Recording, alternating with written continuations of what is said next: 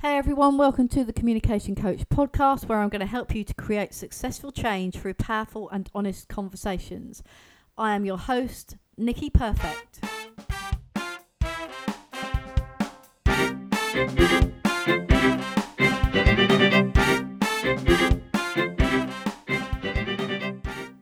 Hey everybody, and welcome to episode 57 of the Communication Coach podcast. I hope you're well, having a good week in whatever you're doing.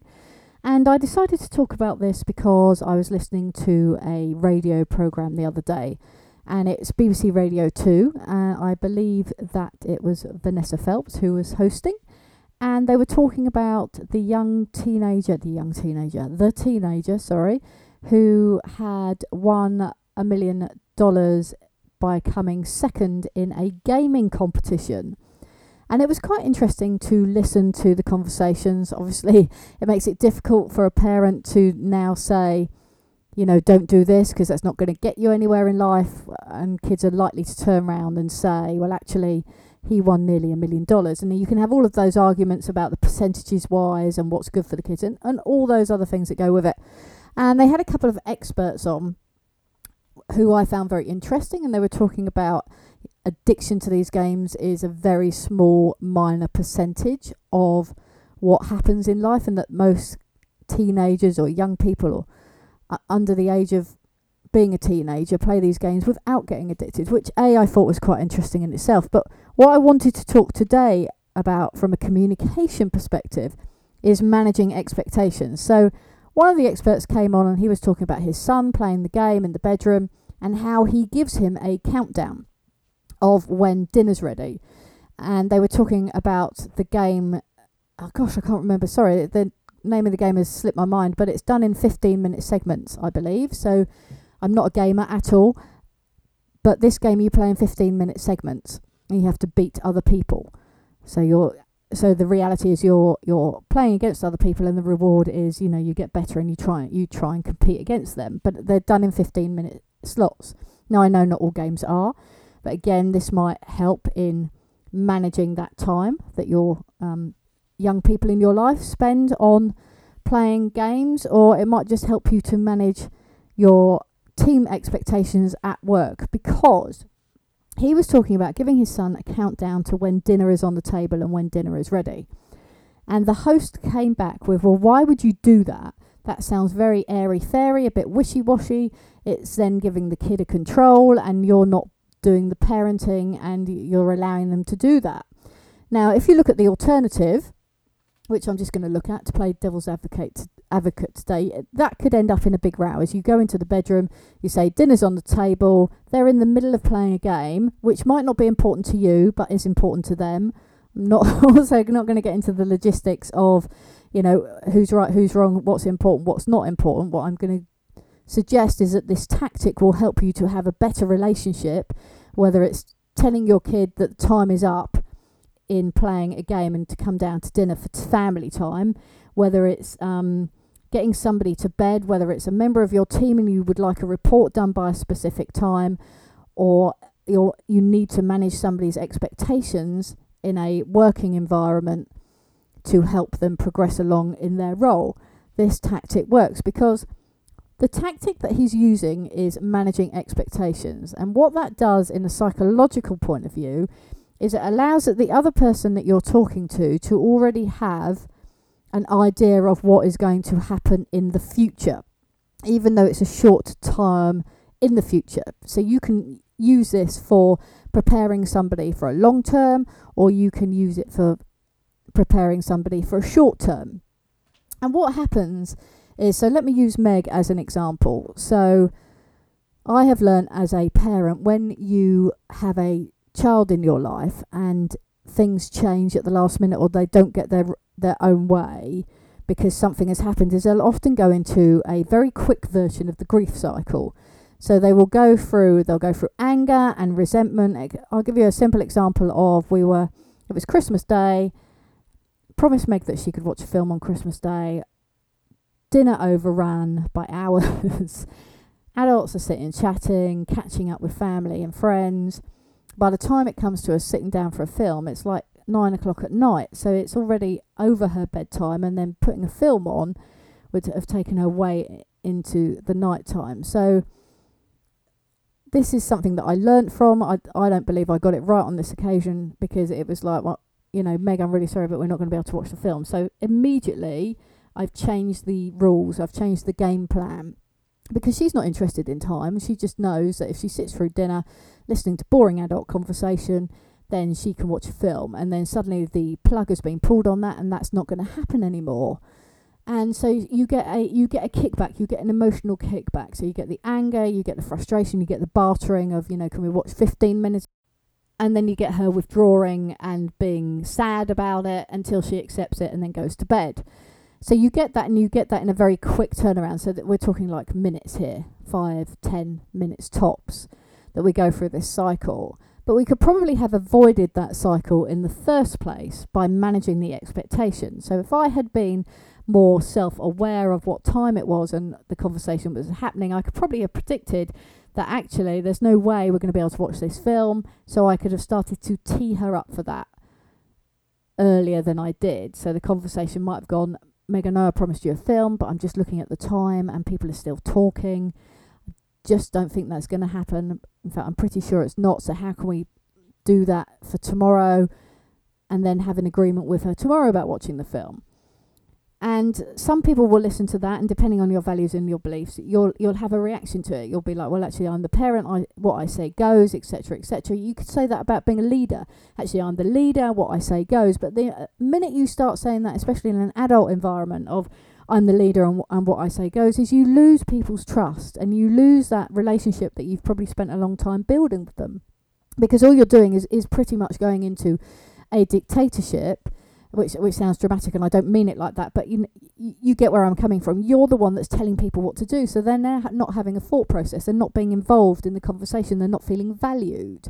And if you think of time in your life where people have just told you what to do and you haven't felt valued or important or considered, it's not a great feeling. And what happens is when we don't feel good about something is we give that emotional response. So if you want to keep the relationships, if you want to continue to build the trust, whether it's in family life or in work life or in friendship life, then this kind of works, because you keep the relationship whilst also managing the expectation and still getting the same result at the end, which is, for somebody playing a game and you want them to come down to dinner, is they come down for dinner. But you've done it without that whole emotional conversation whereby you say something, they say something, and it just becomes a whole big argument that doesn't need to happen, and then it affects the relationship. And so this is about keeping and maintaining the relationships. So it's how you manage that expectation with somebody else, but still get the same result. So it's a really good influencing and negotiation tactic. So in the example of the teenager gaming and dinner being on the table, Dad pops upstairs, and he goes upstairs about an hour before dinner and says, I'm just starting to prepare dinner. Just to let you know, it'll probably be about an hour.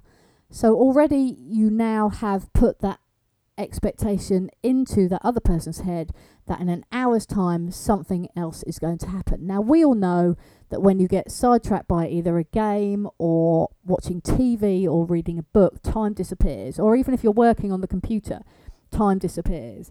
So then what happens is Dad goes back upstairs with half an hour to go, and he says, just to let you know, it's going to be half an hour now till dinner. It's on. It'll be ready in half an hour, so please bear that in mind before you start playing another game or wherever you're at in the game. So that's the second time. Sometimes I might even get them to repeat it back. So I'll just say, did you get that? Did you hear what I said? And they'll go, oh yeah, in like 30 minutes or whatever. But it's there. Once they've repeated it back, you know that it's there. So then you'll go back in 15 minutes time and you'll say, right, 15 minutes to dinner, be on the table. So start wrapping up what you're doing, start finishing off what you're doing. And then finally you might do a 5 minute and then go.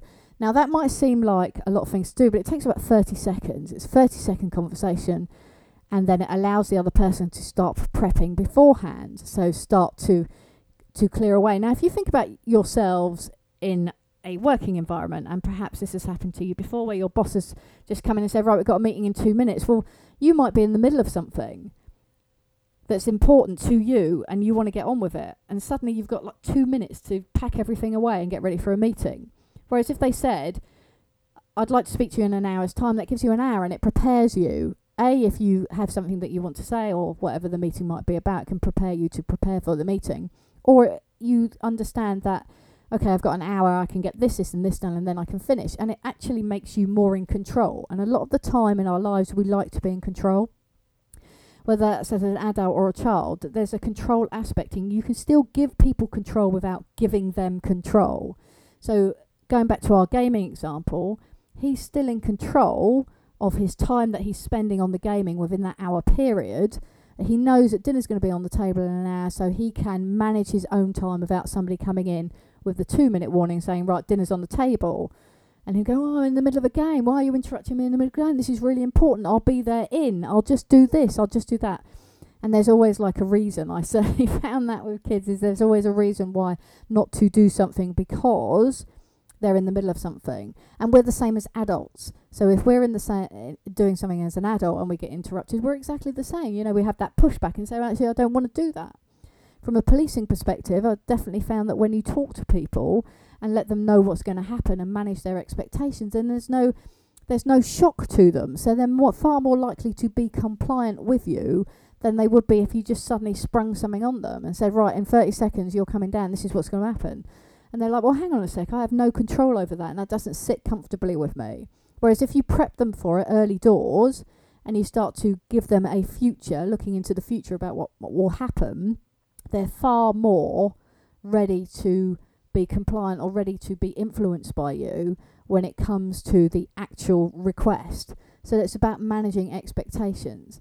So yes, there is a different way of doing it. Of course there is. There's always a different way of doing everything.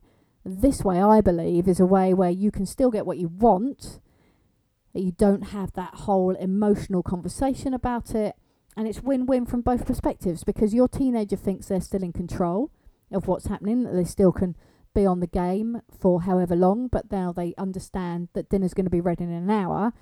And it also helps them to save face in front of their friends, rather than if they're in the middle of a game, especially if they've got other friends on the playing with them, and they, you know, and that's important to them, whether we like it or not, that's important to them. And they then have to go, oh, you know, they've just come in and told me I've got to go and have dinner. And they feel like they're letting somebody else down. But it's the same with us if we feel that we're letting other people down because we've had to do something that we weren't expecting to do. It's like if you have to work away from home, I always found with Meg that as long as I told her what was happening, she could work that out. But if I was called away from home at very short notice, which sadly did happen quite a lot, then she found that harder to deal with. Me just packing a suitcase an hour before and going, she'd be like, well, where are you going? Well, why do you have to go? Well, what's that all about?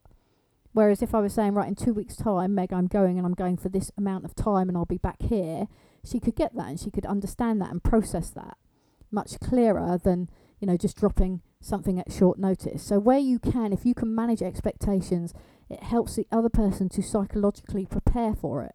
It helps them to understand that there is a time limit on something. And when they have a time limit on something that they can manage, it allows them to be in control. And we all like to be in control. We all like to feel valued. And we all like to have an understanding of what's going to be happening in the near future, the immediate future. So I hope that helps. That's just a little tip on how you can negotiate better, why managing expectations definitely helps, and how you can get the end result that you want without the big emotional conversation that might go with it. In fact, I might retitle this. I've titled it Why Managing Expectations Works, but I might retitle in it of a second part of negotiating with your teenager around how to get them to do what you want to do without having the big row emotional conversation that goes with it. Right, I hope you find that helpful, and I hope you have a great week, and I'll speak to you soon. Hey everybody, Nicky again. Hope you enjoyed today's podcast and thank you for joining me. You can find me on social media at Nicky Comms Coach at Twitter and The Communication Coach on Facebook and thecommunicationcoach.co.uk. Please like, share and review, and I look forward to speaking to you soon.